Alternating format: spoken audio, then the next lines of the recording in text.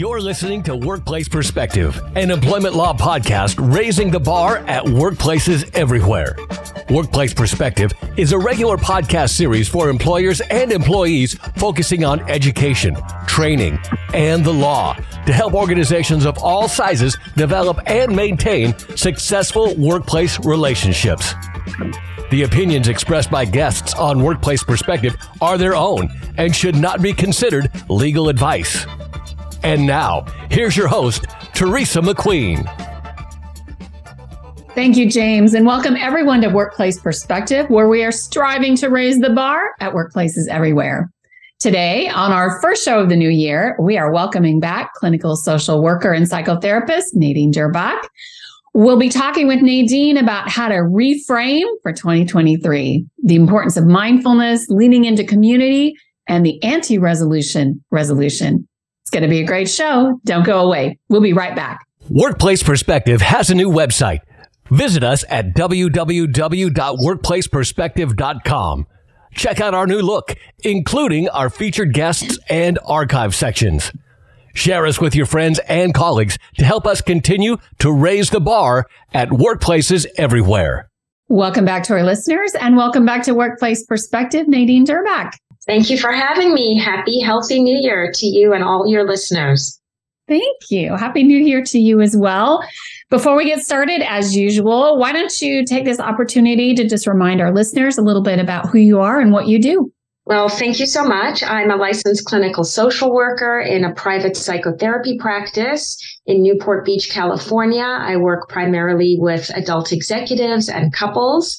I'm a mom to 3 young adults and 2 golden doodles, and have a robust full life here in Southern California. Everybody's loving Southern California. We were just talking before the show about the Rose Bowl and how it shows off the best of Southern California. So it's a good opportunity to tout our Southern California.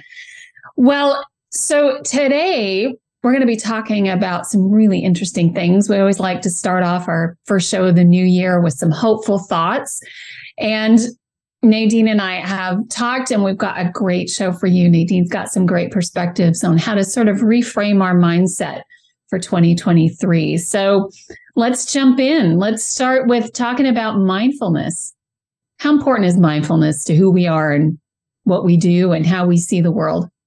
Well, Teresa, I think it's incredibly important. It's 100 out of 100 important. You know, moving into 2023, we really want to make an emphasis on mental health as part of our national dialogue. I think we've done a tremendous job of that in a post-COVID environment. And I think if we think about 2023 and beyond, mental health is as important, if not more important, than any other element of health in a global sense.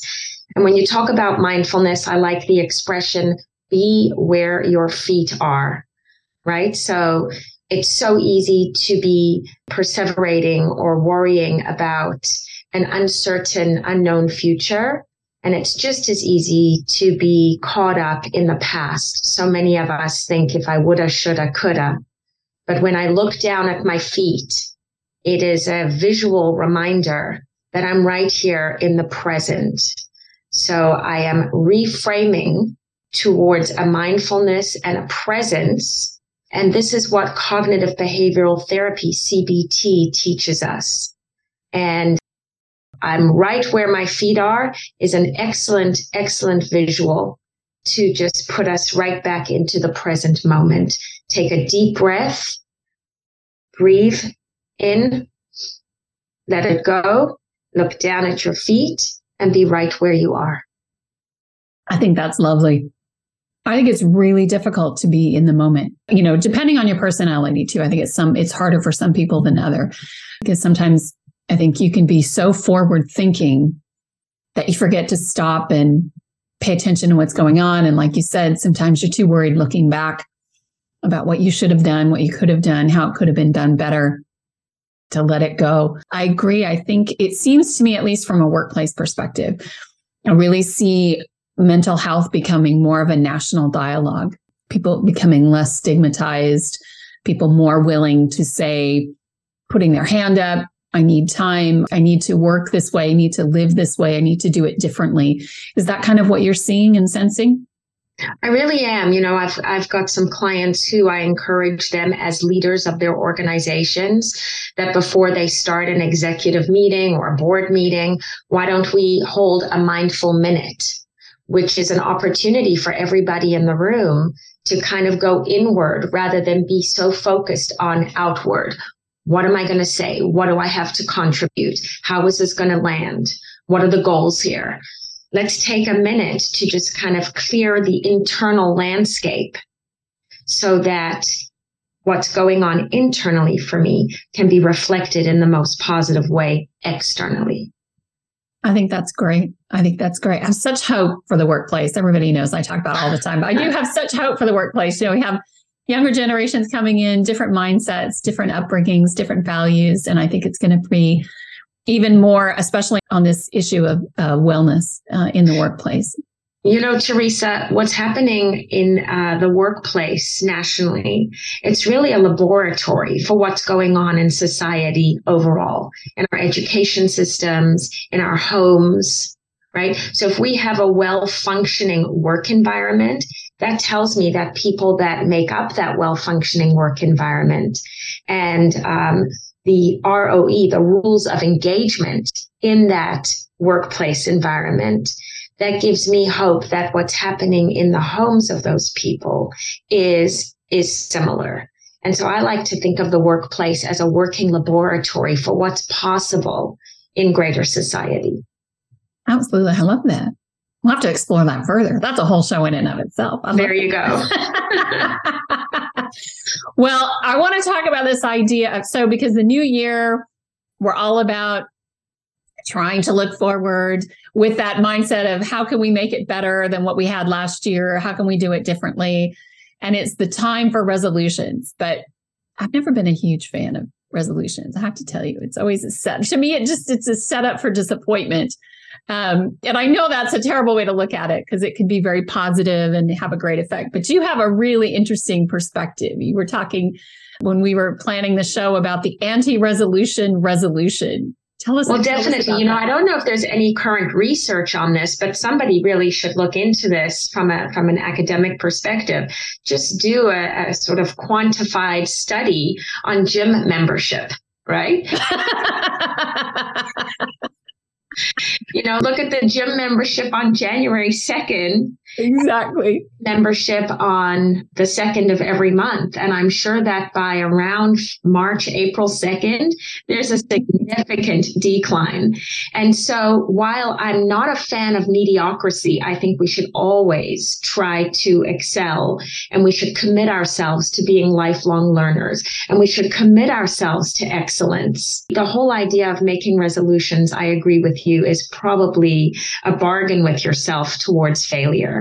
And so I do talk about the anti-resolution resolution. And I think what I'm really saying underneath that is when we make a resolution on December 31st, and we wake up on January 1st and we say, I resolve to, what we're really saying is, I have to change. Something about me is not quite right. And what if we started to shift that towards acceptance? Instead of an outward focus on change, I have to be thinner, I have to be stronger, I have to be brighter, I have to be richer, I have to be more of this and more of that.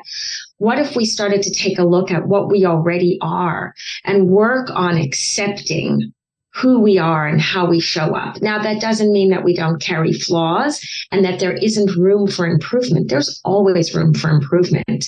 And I see that, and I'm very encouraged by that with my older adult clients, my 70 to 85-year-old clients who are coming in and saying, I've done this a certain way my whole life, and it's not quite working anymore. And so I see that older adults come with a desire for growth and for change, which is great. But what if we also, for those of us who are in the workplace and active in the workplace, what if we start to take a look at who am I and how do I accept that in the face of something new?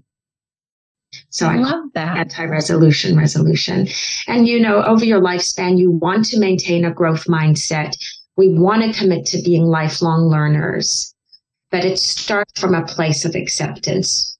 That's so true. In that aspect, I think if I understand you correctly, it's also an opportunity to stop and sort of focus on not just the bad things, right? Because there's things about ourselves that we think maybe we need to change. But I think if I understand you correctly, you're like, maybe I don't need to change that. Maybe I just need to accept that's who I am and embrace it. Correct. Really, it's asking yourself, how can I make the most of who I already am? You know, that understanding that I'm imperfectly perfect and perfectly imperfect.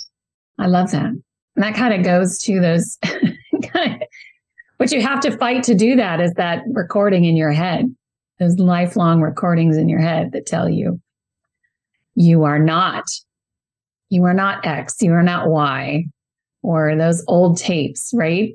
Correct. And that's where great therapeutic techniques like cognitive behavioral therapy come along and teach us that the brain is command central.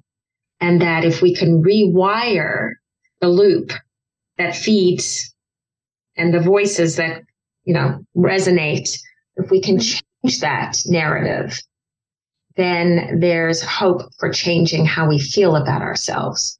So for many, many years, we understood or we thought that our emotions came first. But what we really understand is that the brain dictates the emotions. The brain is in control. Our thoughts come first.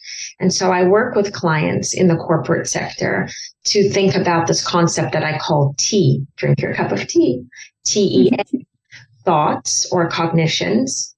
Once I know how I'm thinking about something, then I can move to emotions or feelings, the E part.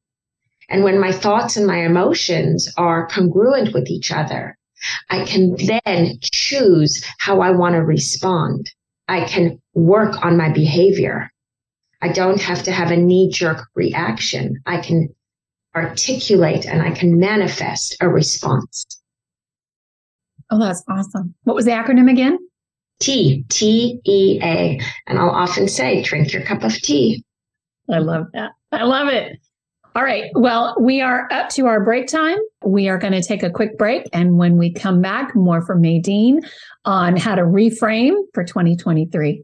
Stay with us. We'll be right back. Take a step toward bringing our country and community together. Start a meaningful conversation at lovehasnolabels.com/onesmallstep. A message from StoryCorps, Love Has No Labels, and the Ad Council. If you enjoyed today's show, do this. Share us, like us, give us a review on your favorite podcast app.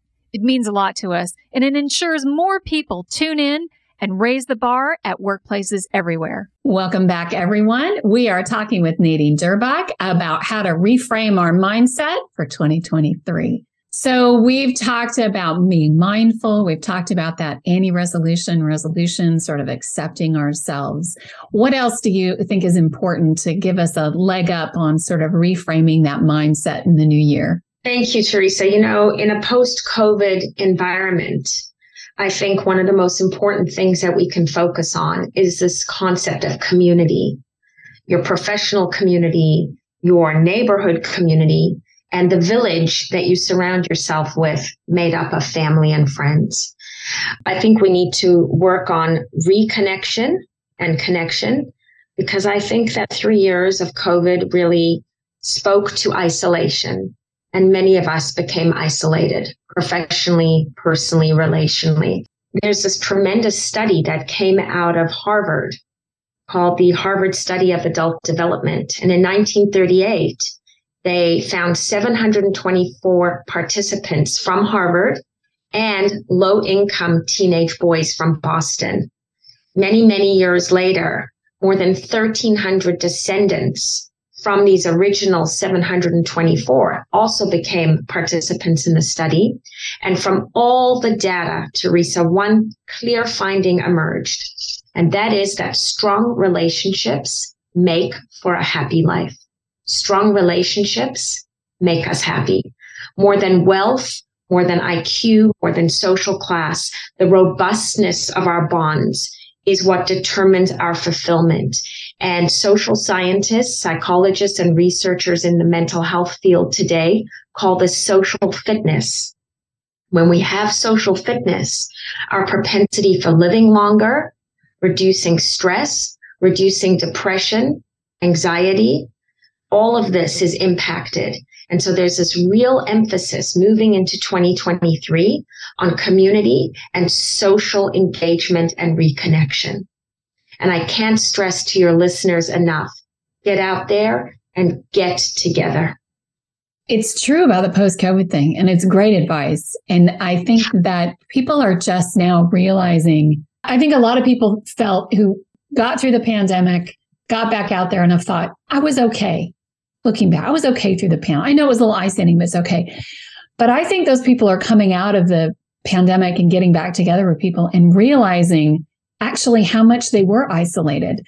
Because I've noticed that people are sort of, which is why we wanted to talk about this today, but they're sort of refocusing and resetting with different priorities now that we've come back. And I think they're coming to that conclusion that it really is different. All of those things that I thought were so important to me that were taken away in an instant, or those things I took for granted that were taken away in an instant, I think they're finding when they're coming back, it's more important than they realized that it was. And they're giving priority to that and learning how to get back and get into it. But I want to ask you this because I've noticed it. The friends that I've had from childhood, that's easy. I mean, even the friends that you haven't talked to in a long time and you pick up the phone and, you can reconnect easily through that shared growth experience, your youth, your teenage years, college years, whatever it might have been. But do you think that we forget beyond those sort of long-term relationships? Do you think we forget how to make friends as we get older? I don't think we forget. I just think it becomes more complicated because we have a lot of stuff that we bring to the friendship space, but we definitely don't forget. And in fact, I think it's so important if you're able to connect with your inner child, and recognize like, I have an inner child, you have an inner child. Hey, let's have a play date, Lately I've been going to coffee shops. I've taken my children to the theater and people are masked, but there's definitely an energy and almost like a vibrancy, a vibration that sort of is felt. It's like a magnetism that is felt when human beings share a physical space. And of course, Zoom and technology was a tremendous asset and continues to be one, but we should never, ever think that that is a full replacement for the experience of human beings sharing time, space, energy, and connection. And I think that if we look at the research that I'm so fascinated by, it's blue zones research. The blue zones are 5 geographical spaces in the universe where scientists are finding people to live beyond 100 years old in great vibrancy. Okay. And some of these places include right here in our own neighborhood, Loma Linda, California, Okinawa, Japan, Sardinia, Costa Rica. There's 1 or 2 maybe that I haven't mentioned. But these are pockets of the world where people are living past 100 in great health and vibrancy. And one of the determinants that social scientists have looked at is social connection, that the people that are living past 100 and doing so well in these pockets, in these regions, have social connection and have friends, old friends, new friends. They have the capacity to maintain friendships. So there's really something to be said about the idea of getting out there and making a friend. I've just taken up pickleball, for example. It's all those things. Yeah. But I'll tell you that I'm the youngest in my pickleball group by 15 to 20 years. And at 52 years old, some of my friends that I'm hanging out with 3-4 times a week are 77 years old, and they are delightful. And I am learning so much with them and from them. And they have brought a tremendous amount of joy and humor and uplift into my own life. And so there you go. At 52 years old, I've made friends who are 25 years older than me. So, it's a good idea to keep some friends 10 to 20 years older, 10 to 20 years younger, and always be of the mindset that you're never too old to make a new friend. I love that. As humans, we're hardwired for connection. Well, that's a good thing to remember, I think, especially if you're fearful of getting out there and doing that. It's, that's a good piece of advice to remember, that we're made this way, we're made this way. We're made to connect. And that's to awesome. That if you've got some social anxiety, you've got to know that probably everybody else around you has some too. Right. I was just thinking I was connecting it to networking and how, people get all anxious about networking and going to a networking group or showing up to a networking event. And one of the things about that is it's kind of the same thing. It's like, there's no need to be anxious because everybody in the room is there to connect. They're there to make a connection. So half the battle's already won. Find someone to talk to, Correct. In fact, if I was the leader in that environment, I would probably start from that place, just acknowledging that this might feel awkward and uncomfortable, but on some level, we're all experiencing it. So let's lean into it, right? Versus that concept of accepting where we are versus changing it. Let's accept that we're all feeling this low-level social anxiety. We've all been apart for 3 years. Let's take a deep breath and dive in. I love it. I love it. All right. Well, as we wrap up today's show, I want to hear from you sort of your top 3 tips for getting everyone started on reframing. Well, that's just great. Thanks for that opportunity, Teresa. It's an old adage, and maybe people are past hearing about gratitude, but there's just no way that you can talk about mental health without talking about gratitude. The enormity of gratitude should never be overlooked. And developing a gratitude practice, being oriented towards gratitude, being mindful around gratitude is something that can really start to create subtle shifts in one's mental health. The other day I was pulling into a parking spot and I said out loud, "Oh, thank God this parking spot was available." And my 16-year-old rolled her eyes at me and I said, "What? I'm so grateful to the universe that the exact spot that I needed was right here." And it kind of created a shift in me for the next couple of hours. And so being able to say thank you out loud. There's this idea that if you put 10 pennies in your pocket, 10 coins in your pocket at the beginning of the day, throughout the day, you should be transferring the 10 coins one at a time from, let's say, the left pocket to the right pocket, so that by the end of the day, all of your coins have been transferred to the other pocket. You have found 10 things throughout the day to be grateful for and to attach gratitude to. I think that if you're able to, whatever situation you find yourself in, imagine putting a rickety, old, splintered wooden frame around it. It's not going to look good. It's not going to appear very pretty. It's not going to feel good.